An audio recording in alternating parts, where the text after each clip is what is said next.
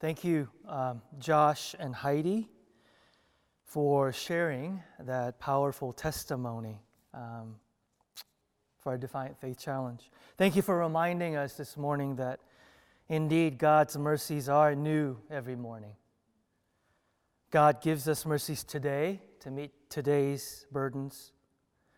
Mercies that God gives today are not designed to carry burdens that may come tomorrow. Jesus says, if new trouble comes tomorrow, new mercies will come tomorrow. So don't deal with today's problems with today's strength. Today has enough trouble of its own. So today God will give you provision for today's needs. Today God will give you peace for today's problems. Today God will give you hope for today's despair. Today God will give you light for today's darkness, and today comfort for today's pain. Thank you for reminding us of that powerful truth. And so, church, I want to continue to encourage and challenge all of us to go before the Lord and see what He might say to us and how to respond to what we might do to live more generously. This morning, we continue our sermon series. Actually, we're coming to a close for our sermon series, The Unseen Battle. For some of you, you're sort of glad that we're done with this series, and others of you are a little bit sad. And I get a thumbs down from CC up here. We will not go another, the last time I preached on this was like 3-4 years ago. We're not going to go another 3-4 years before I tackle this topic again, because I think it is that critical, that important for followers of Jesus to know these truths. So today we're going to talk about two things, actually. The title is Battle Together, but we're also going to talk about prayer and the role of prayer in spiritual warfare. One of my favorite stories in all of Scripture is, and I tell this story, I think about once a year. The evil king of Aram is trying to raid Israel. But he has a small problem, and that is God is revealing to prophet Elisha what the king of Aram is wanting to do.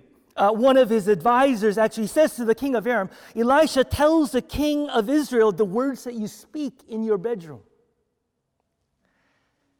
The raids against Israel could never succeed as long as Elisha kept prophesying. Elisha had to go. Problem is, Elisha proved very elusive to the king of Aram. Well, one day, the king of Aram finds out where Elisha is. He finds out that he is in the city of Dothan. So he gathers his fiercest army of warriors, horses, chariots, and he goes to Dothan, and he surrounds the city of Dothan where Elisha is.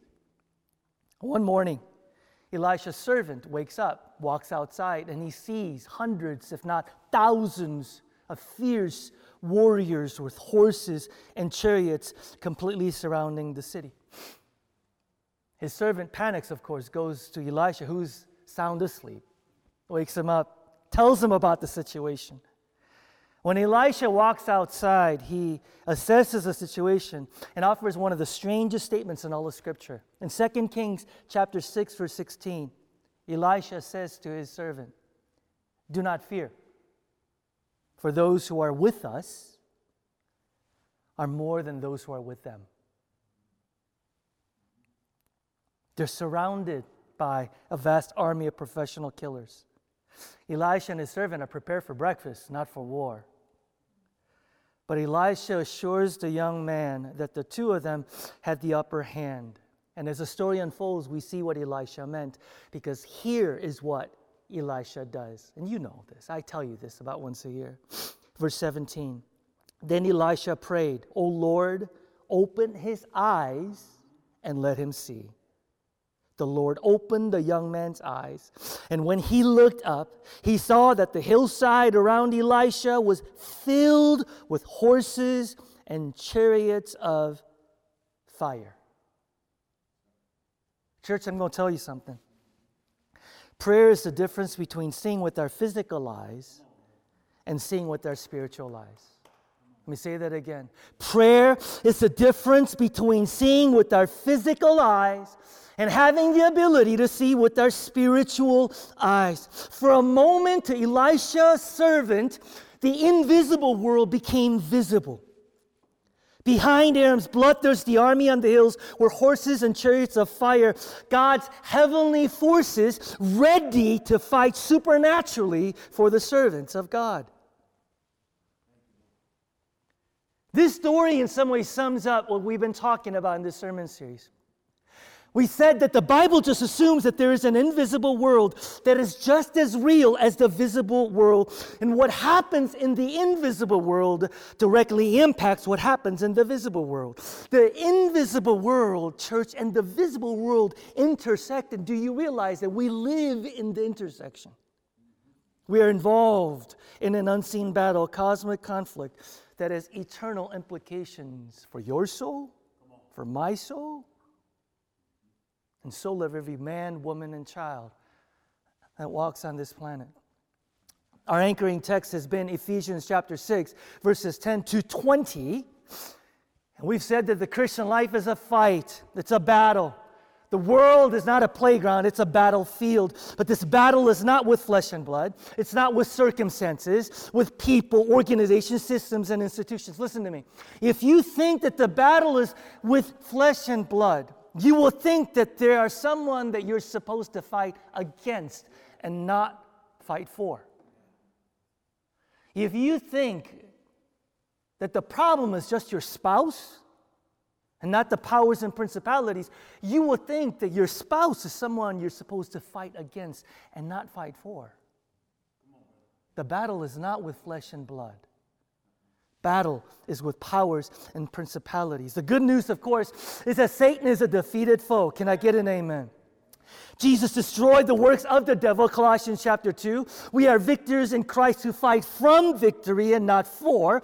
And we have the power and resources to resist Satan and other demonic attacks. Then we talk more specifically, of course, about the enemy and the nature of our battle. We talked about how the battle is within our minds. The battlefield is for our minds because what we believe affects our emotions, which affects our behavior. We become what we believe. We do. We become what we believe. This is why it's so critical to be grounded in what? In truth. Whatever is true, lovely, pure, honorable, think on these things. Romans 12. Be transformed by the renewing of your mind. Fill your minds with truth, church.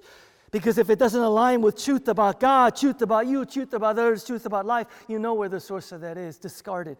Fill your mind with truth. Then for the last 3 weeks, of course, we looked at the various armor that God has given us to equip us for this battle. And we were told by Scripture that we need to put this on. Put on the armor of God to experience in daily living the victory that we already possess. And these various armor present who? Represents Christ. They represent the Lord Jesus Christ. And putting on the armor of God is putting on Christ. Not just a salvation, but every single day. Belt of truth, breastplate of righteousness, feet fitted with the gospel of peace, shield of faith, helmet of salvation, the sword of the Spirit. Anyone used the sword of the Spirit this week? Anybody? Anybody? The Word of God? I had to. This is why I said last week, if you're not certain of your position in Christ and your mind is not filled with Scripture and you don't know God's Word well enough to quote it, you're going to have trouble in spiritual warfare. So let me tell you really quick, 3 times where this happened. One day I was just doing whatever I was doing, and all of a sudden, guess what popped into my mind? A picture, an image of something that I saw that Satan used to tempt me. Anybody happened before? It's like he's got a file drawer, right, of things that we've done, we've seen in the past, and out of nowhere, boop, in our minds. What do? You could just sit there and meditate on it, or you can do what? Do what Jesus in Matthew 4. Take out the sword of the Spirit, the Word of God, and say, it is written. It is written. In Christ I'm holy and blameless and free from all condemnation. Take out the sword of the Spirit. Here's another example. Parents, you might be able to relate. Out of nowhere, sometimes I'll have this dreadful thought that something terrible is going to happen to one of my kids. Like, just out of nowhere, right? And all of a sudden, my heart starts beating fast. It's just out of nowhere. This dreaded thought that something terrible is going to... Where does that come from, right? So what did I do? I didn't just sit there and do nothing. I took out the sword of the Spirit, said, it is written, God is our sun and shield. He gives grace and glory. He will not withhold any good from those who love Him, right? Right? One more example. Just walking about this day, and all of a sudden I had this thought, Peter, you're not enough. You're not doing enough. You're not good enough pastor. You're not doing enough as a father. You're not doing enough as a husband. You're not doing enough as a friend. You're not doing enough. You're not doing enough. You're not doing enough. I didn't just sit there, took out the word, took out the sword of the Spirit, and I say, it is written, I'm his beloved, and he is my Lord. He takes delight in me, and he approves of me. Church, I'm telling you, you need to know the Word of God. This is your weapon in spiritual warfare. Fill your mind, saturate your mind with Scripture. I can't wait to January when we begin an all-year-long initiative on living in the Word. And we're going to hear more about that. So today, as we come, we're going to finish Ephesians chapter 6, and we're going to look at verses 18 to 20 as we round out our sermon series on the unseen battle. I'm just going to give you a heads up real quick. Today is going to be a little bit uncomfortable for those of us that came from really traditional backgrounds, okay? Today's going to be I'm going to stretch you, I'm going to challenge you a little bit. The charismatic folks among us will love today, but those of us that come from a little bit more traditional backgrounds, right? If you're Baptist, I'm hoping that you'll be converted to Baptist-costal, I think is what they call it, okay? So Ephesians chapter 6, verse 18, here we go. And pray in the Spirit on all occasion with all kinds of prayers and requests. With this in mind, be alert and always keep on praying for all the Lord's people. Verse 19, pray also for me that whenever I speak, words may be given me so that I will fearlessly make known the mystery of the gospel, for which I am ambassador in chains. Pray that I may declare it fearlessly as I should. The grammar here is very instructive. What do I mean? There is no break in the original language between verse 17 and 18. So track with me here. Paul just talked about the armor of God and putting on the armor of God. And in verse 17, he talks about what? The helmet of salvation and the sword of the Spirit, right? So what's happening here is there's no break grammatically, which means he's talking about helmet of salvation, sword of the Spirit, and he moves seamlessly to talking about prayer. Why is that important? Most people talk about the armor of God as 6 pieces. And then there's prayer, and it's somewhat related to spiritual warfare.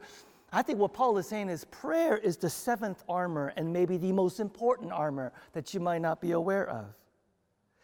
See, track with me here. To this point, Paul has said, get dressed because the enemy is coming, right? So he lists all the armor, of which he mentions the sword of the Spirit last. And by the way, the sword, as I mentioned last week, is the only offensive weapon to do hand-to-hand combat in this battle. I think what Paul is saying is this. What Paul is saying is, God has given you all these things to defend yourself, but don't just sit there in a defensive posture. You got the sword. You've also been given what? He says, prayer. Prayer. Prayer. Let me say something that's paradigm shifting for most of us, okay? And this is where I'm going to go today. Spiritual warfare isn't just about defending ourselves against the enemy's attacks. The text is actually calling us to action, to invade enemy territory. That's what prayer is. Paul is saying, don't just take on a defensive posture, although that's very important. He says, take the sword and take prayer and invade enemy territory. That's why he prays what? He says, pray that I might fearlessly make known the mystery of the gospel. He says prayer is that weapon that you use to bring people from kingdom of darkness into kingdom of light. Prayer is what you use to set captives free from bondage to addictions.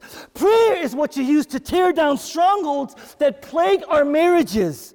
Prayer is what we have been called to go on the offensive and take the battle to the enemy. Totally different mindset, isn't it? Come on. Prayer. Prayer. This is a major paradigm shift. Listen, prayer is not about giving God a wish list, okay? Prayer is not about letting God know your will. It's about completely submitting yourself to His will. In prayer, we die to ourselves. Prayer is communion with God, deep communion with the Creator of the universe, where we deepen and nurture our relationship with Jesus Christ. Now, we talked about putting on the armor as God putting on Christ. Prayer is that thing that will deepen and nurture our relationship with Jesus Christ to be protected at all times against the enemy's attacks. But Paul is reminding us, church, listen, not just to wear the armor, but to wield it through prayer. This is paradigm shifting. Prayer is not just a way to protect ourselves from the enemy's attacks. In other words, a defensive thing. There needs to be a sense in which we realize prayer is the God-ordained means by which He releases His supernatural power for us to push back the forces of darkness. Prayer is the supernatural means by which God releases His power so that bondage is broken. So that strongholds are torn down. So that old habits are discarded. So that people become courageous and bold. So that walls between believers are broken down. So that relationships are restored. Prayer is the means by which we invade enemy territory and invade the kingdom of darkness and wreak havoc on the enemy's plans to steal, kill, and destroy. This is what prayer is. You want to fight darkness? Pray. You want to push back powers and principalities? You pray. You want to fight against evils of principalities of racism? Do you not realize that activism alone is not enough? Activism is not enough. Activism doesn't mean a darn thing if you and I don't pray. You know, when I look around and see all the destruction, devastation, lives broken, I get so mad. I get so angry at the enemy. I frankly wish that the enemy had a physical manifestation so I can get it on with him. But he doesn't. He does not. He does not have flesh and blood. He uses flesh and blood, but he does not. He's a spiritual enemy who uses spiritual means, which means what? I can't fight any other way but through spiritual means. How do you fight a spiritual enemy? Through spiritual means. You get on your knees and you pray, Christian. God, find us on our knees, because we know that when we get on our knees, you stretch out your powerful right hand. God, find us on our knees. Because when we get on our knees, you stretch out your powerful right hand. God unleashes His power where prayer prevails. Listen to me. The enemy knows this. Do you understand that, Christian? He knows that this is what God uses. That's why He'll sabotage our primary weapon. This is why prayer is so hard. Prayer is spiritual warfare. Prayer is spiritual warfare. Satan knows that intercessory prayer is our most powerful strategic weapon. So he's going to do everything to make sure that the people of God are not praying. Because he knows better than anybody else that the only ways that his plans will be thwarted is when the people of God get on their knees and pray. When was the last time you actually thought about that? It's not just that you're easily distracted. It's not just about you being too busy, although the enemy loves using that. It's not just about you not being disciplined enough. It's not just about you going, well, just some people are good at it. If you think that, then you are trying to fight against flesh and blood. The reason why most of us don't pray or struggle with consistent prayer life is that you have an enemy. I have an enemy who is doing everything that he can to keep us from praying. Prayer is difficult because of spiritual warfare. Let me say that again. Prayer is difficult because of spiritual warfare. The enemy hates it. It is our most strategic weapon in this unseen battle. Prayer is the difference between you fighting for God and God fighting for you. Prayer is the difference between you fighting for God and God fighting for you. Secret prayer is our secret weapon. There is supernatural power that only comes through prayer that doesn't come any other way. There is a connection between our prayers and the unleashing of God's supernatural powers that has direct impact on the earthly physical realm. Exodus 17. There are a number of examples I could point to. Exodus 17, the Israelites are encountering their first opposition, you know this, while wandering in the desert. The Amalekites, a group of nomadic raiders, attack the people of Israel. Do you remember what happens? Moses says to Joshua, Joshua, choose some of our men and go out to fight the Amalekites. And then he says, tomorrow I will stand on top of the hill with the staff of God in my hand. What Moses is saying to Joshua is this: we're both going to battle tomorrow, Joshua. Me with prayer, and you with your men on the battlefield.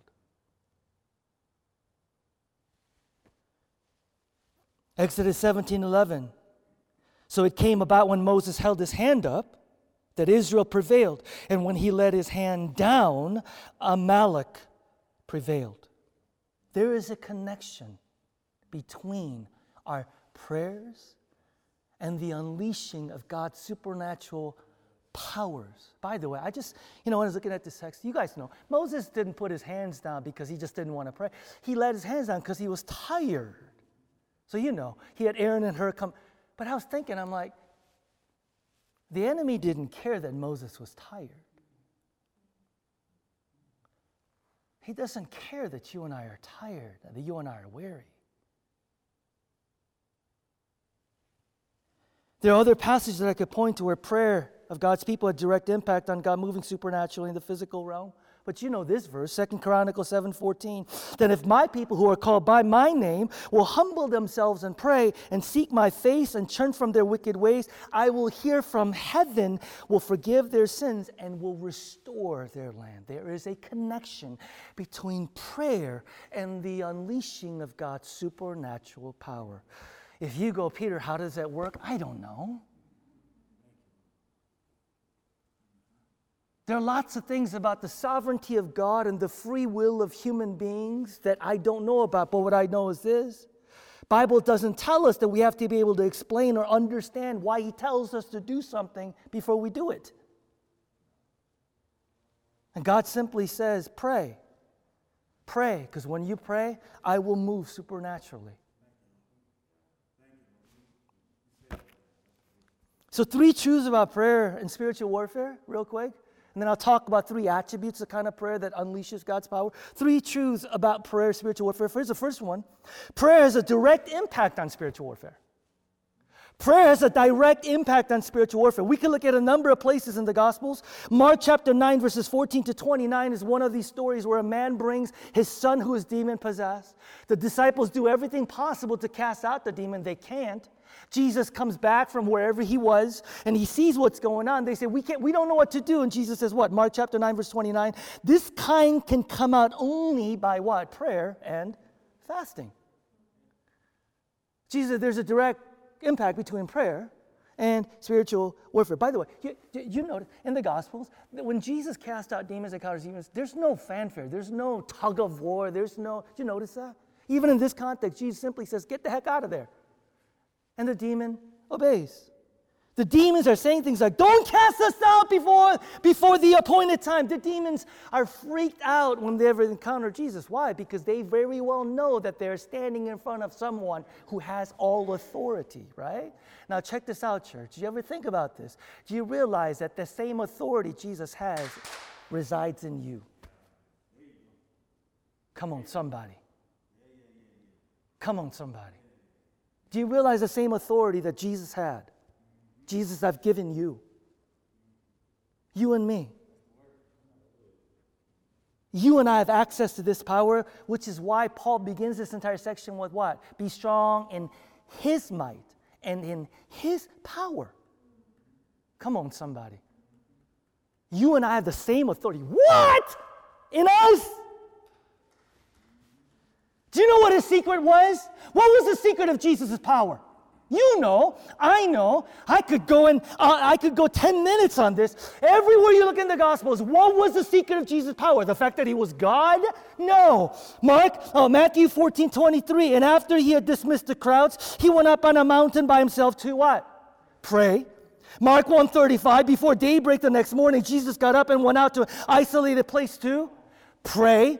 Luke 6:12, one day soon afterward, Jesus went up on a mountain to pray, and he prayed to God all night. Jesus never used his God card. He what? Prayed. His prayerfulness was tied to his power. You want to walk in spiritual power? You have to pray. I have to pray. Prayer has direct impact on spiritual warfare. Second truth, prayer is a critical component in the deliverance of people who are undergoing spiritual attack.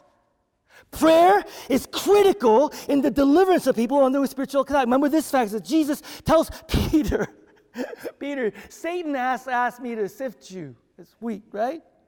And Luke 22, verse 32, Jesus is what? But I've prayed for you, Simon, that your faith may not fail. Let me ask you something. Do you know someone right now who's struggling with their faith? Pray. Do you know someone right now who's doubting God's intentions and God's heart? Pray. Do you know someone who's really struggling to trust God right now? You do what? Pray. Pray for them. Pray for them. Third, power falls where prayer prevails. Power falls where prayer prevails. Whenever God's supernatural power is evident by signs, wonders, and transformed lives, and doors open that no one can explain, I can guarantee you that somewhere, someone has been praying. The early church knew the power of prayer, didn't they? I mean, again, what were they doing when the Spirit fell like tongues of fire from heaven? Acts 1:14, they all joined together constantly in prayer.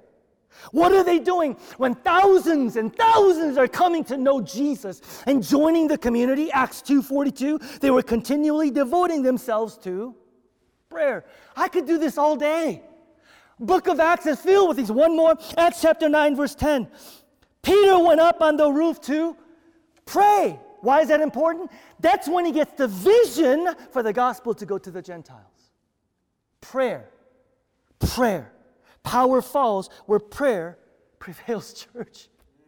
When I was planning this church, you know what was really popular? Everybody was saying, we want to be a New Testament kind of church. We want to be an Acts kind of church. New Testament church is a praying church. I don't know what they're talking about. New Testament church is a praying church. Let me be really clear.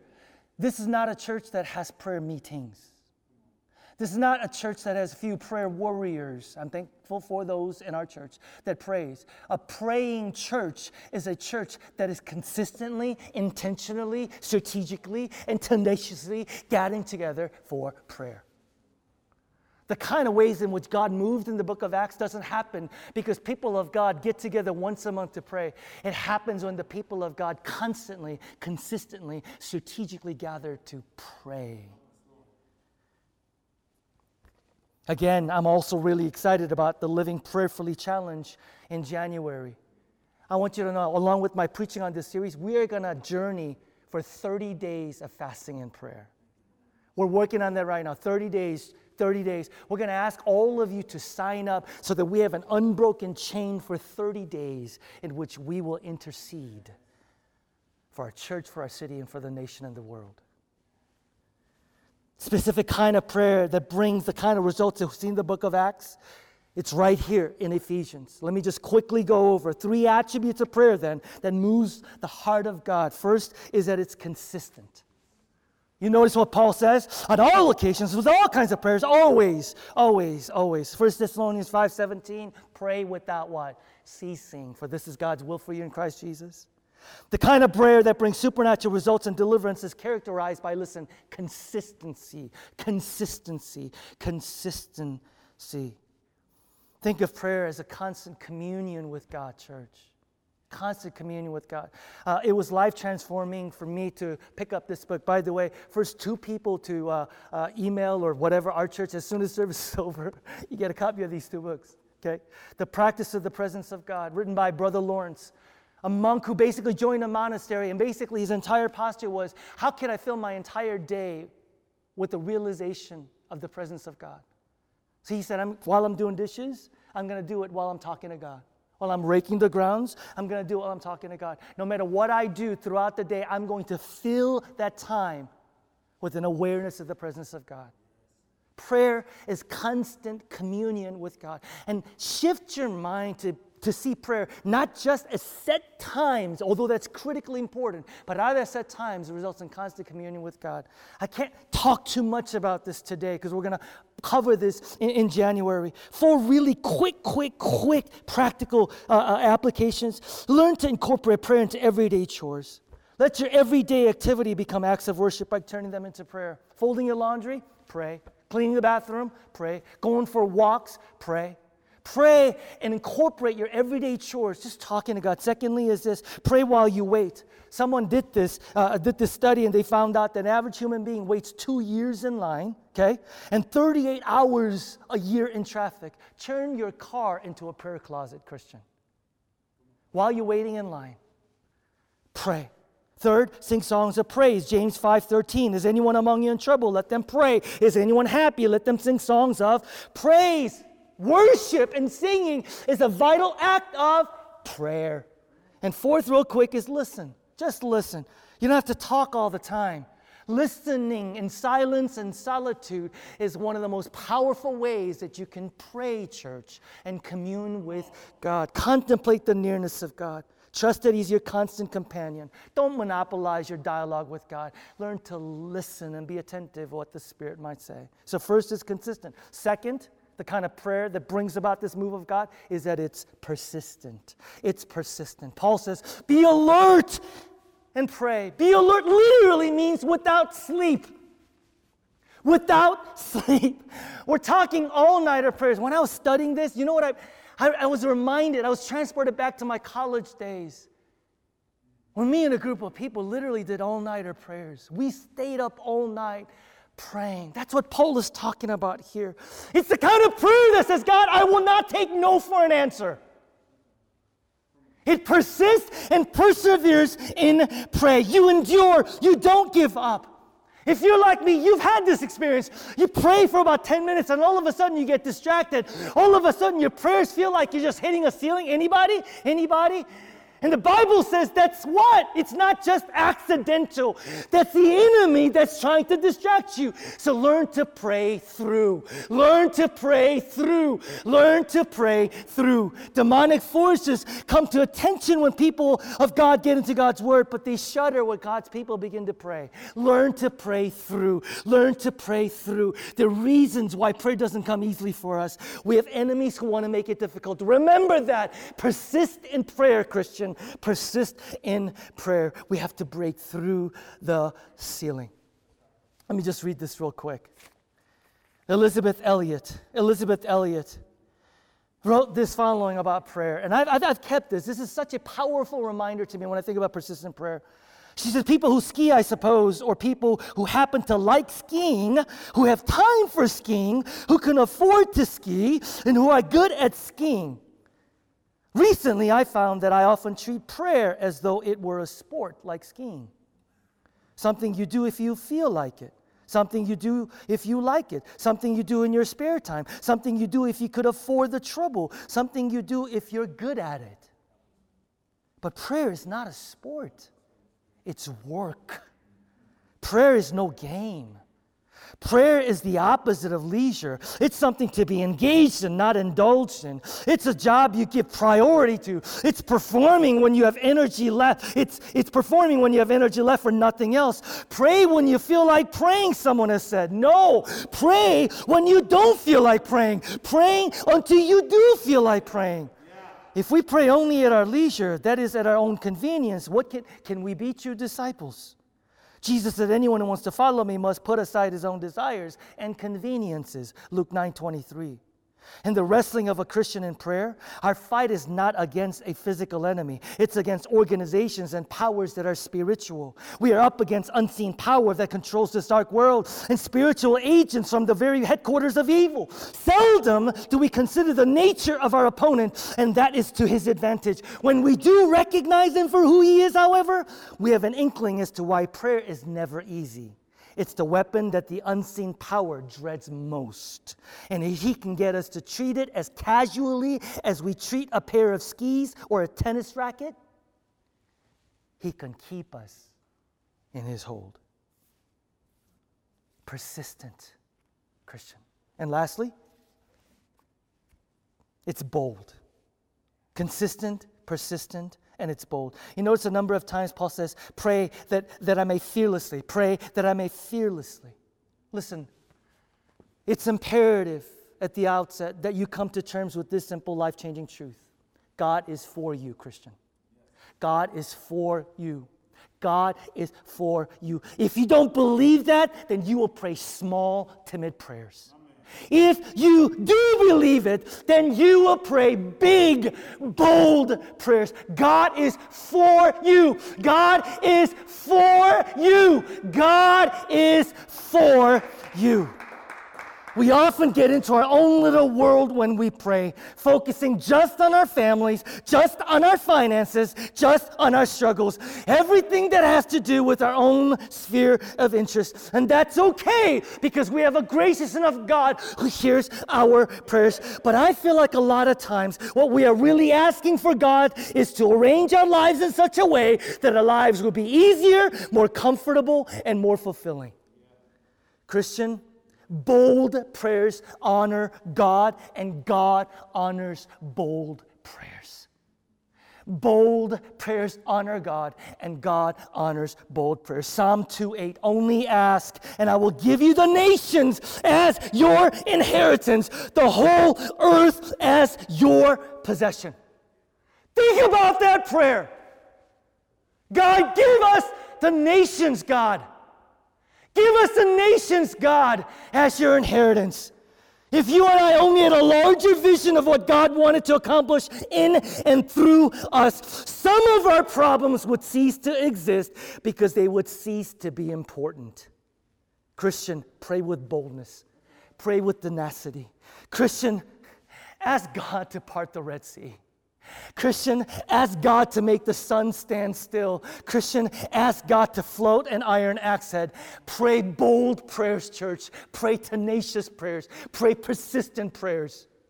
If we were to be like the book of Acts, we would pray that our entire city would experience a renewal and experience the shalom of God. Can I get an amen? If we prayed bold prayers, we would pray that our church family would be unified and there will be a revival in the midst of our church. If we would pray bold prayers, we would pray that marriages would be healed and that strongholds would come down and barriers would be broken. Pray bold prayers because God is for you.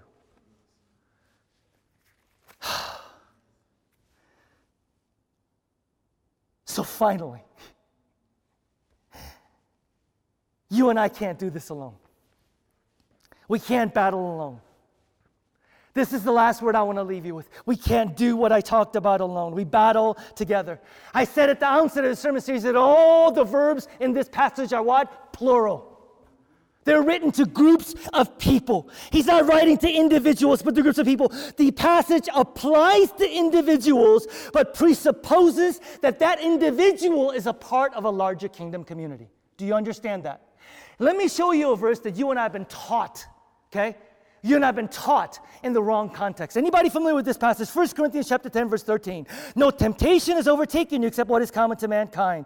And God is faithful. He will not let you be tempted beyond what you can bear. But when you are tempted, He will also provide a way out so that you can endure it. Anybody familiar with that passage? How many of you for your entire Christian life thought of that passage as applying to you individually? All of us. All of us. That's why sometimes we look at this and go, wait a minute, but there are times when I feel like I was tempted beyond what I can bear. There are times when I felt like there was no way out. This passage, this verse is written not to individuals. It's to a group. It's to a group. This is written to a group of people. The you here is in the plural, not in the singular. The problem, of course, is that in the English language, we don't have a distinct second person plural pronoun. We use the word you for both singular and plural. This is why English is so confusing, by the way, for English second language people like me. You is plural. Now, in the South, they discovered that a way to get around it is to say what? Y'all, right? And somewhere in parts of Chicago, we discovered also you can say use. Just put an S at the end of you. Use, right? Problem is that that's not considered proper English, so it doesn't find its way into the Bible translations. But the Greek here, Bible study students, check this out. The Greek here uses the word "sou," the Greek word "sou," and that's always you in the individual sense. The Greek word humeis is always in the you in the plural. And all the verbs here in the what? In the second person pronoun here is the what? It's not "sou," it's what? Humeis. Humeis. So to reread this passage correctly, this is what it would say. 1 Corinthians 13, no temptation has overtaken you all except what is common to mankind. And God is faithful. He will not let you all be tempted beyond what you all can bear. But when you all are tempted, He will also provide a way out so that you all can endure it. Church, this is paradigm shifting. The assumption of this passage is that when an individual is being tested, in some sense, what? The whole community is being tested. And the promise of God is that when that individual is a part of this community tested, God will not allow the testing to go beyond the strength of the community. You all are being tested. You all will overcome it. The assumption of this passage is that we actually stand or fall, what? Together. Together. God never intended for us to resist temptation on our own.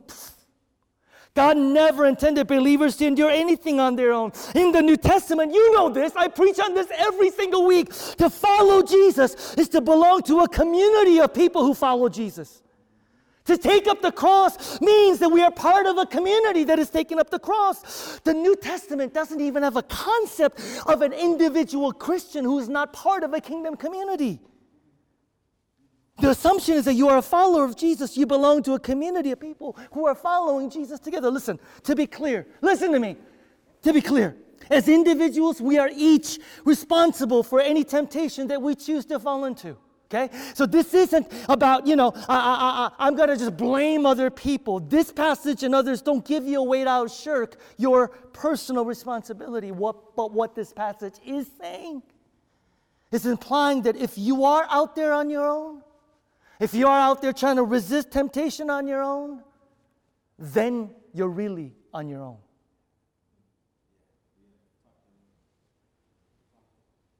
But if you're going through stuff in relationship to others, if you're going through stuff connected to a larger community that is called to resist temptation together, then the promise of 1 Corinthians 10:13 applies. The strength of the temptation is not beyond your own individual strength, but the strength of the community. Your strength is found in the strength of the community. That is where power to resist ultimately lies. It's safety in numbers. Can I just illustrate this for you? Think about the last time you gave in to temptation. Do you think that you would have fallen for that temptation if you had several kingdom people right there with you? Or what if, as you were being tempted, you knew that you had access to call a group of people who you knew would be right there with you and for you? Or how many of us would struggle with the kinds of temptation habits if we had a group of people, kingdom community, that you shared your struggles with early on, your marriage struggles, your addictions, your issues, early on, and given them permission to keep you accountable?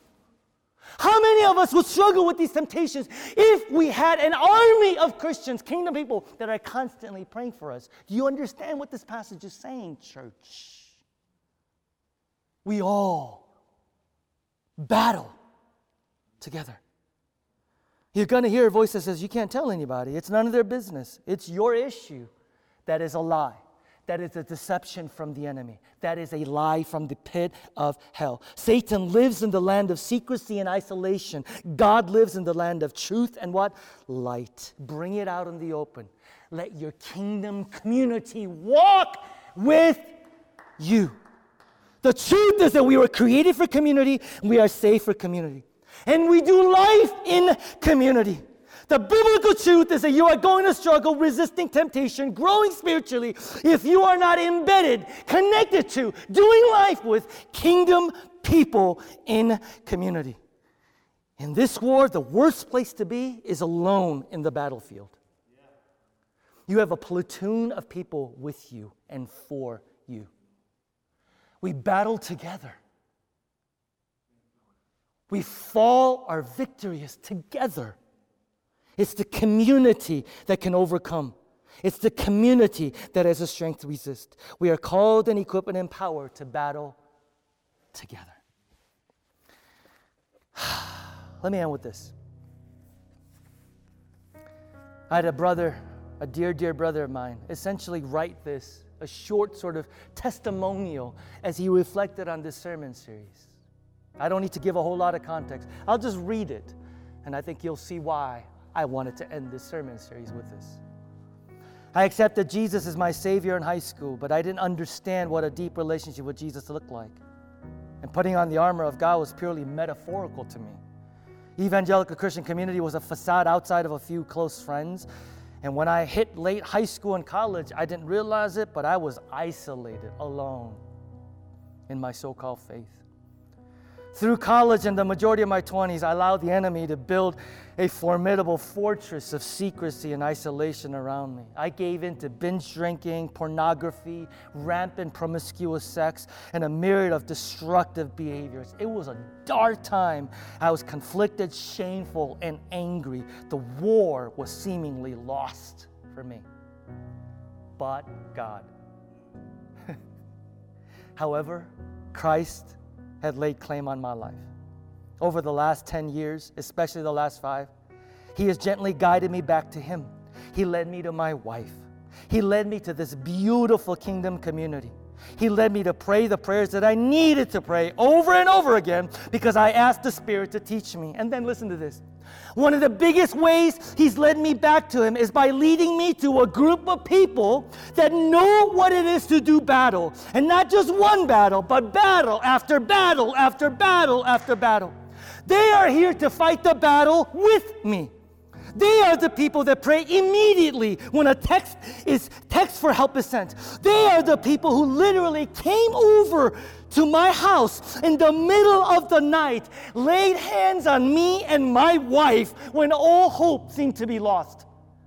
They are the people that have held me accountable to speak truth to me, no matter how painful it is to hear or say. They laugh with me, they sit in silence with me, they hold me accountable, and they weep with me. I believe with all my heart that God can and will break down the most formidable fortresses and strongholds. I have literally seen it. I have seen God do it in my life and the life of many others. Yes, He can do it with His own might, but He also designed us to work with Him in community with others. I won't lie. There are many times the tearing down of those fortresses and strongholds has been incredibly painful. But His strength is there, and it is so worth it. Every gut-wrenching confession, every tough truth, every tear, and it's so much better with people around you, supporting you, loving you. But we have to choose to break the isolation. We have to choose to let people in. The most beautiful part of all this is that the people of New Community are there to meet you. Transparency breaks battle lines. Vulnerability is a weapon against dark forces. Speak the temptation to someone and pray. We have to pray that prayer. God, I want to stay the way I am, but I want you more. Say that and mean it, and He will do the rest. Prayer has power. That is true power. God's holy, unbounded, universe-creating power. It is more powerful than all the darkest things that Satan could throw at you. Be fearless in the midst of the battle because He has already won the war. He won it for me, and He won it for you. Let's pray together, church. Oh, you are a good, good Father. A good, good Heavenly Father. Thank you for the work in this brother. Finish the work that you have begun in him. Yes, Lord. Yes, Lord. Father, make us a praying people. Not people who talk about prayer. Not people who say that they believe in prayer. Not people who even teach and preach on prayer. No, Father, make us people who actually pray consistently, persistently, and boldly. We pray boldly. Give us the nations, Father. Transform this city, God. Grant us courage to give our lives for the sake of your name. Rend the heavens and come down. Open the floodgates of heaven, O God. We humbly come and seek your face. Heal our nation. Heal our city. Heal our marriages. Heal us. We need you desperately. You alone are our hope, our salvation, our shield, our anchor in times of trouble. Come, Lord Jesus, come. Come, Lord Jesus, come. In the name of the powerful, powerful name of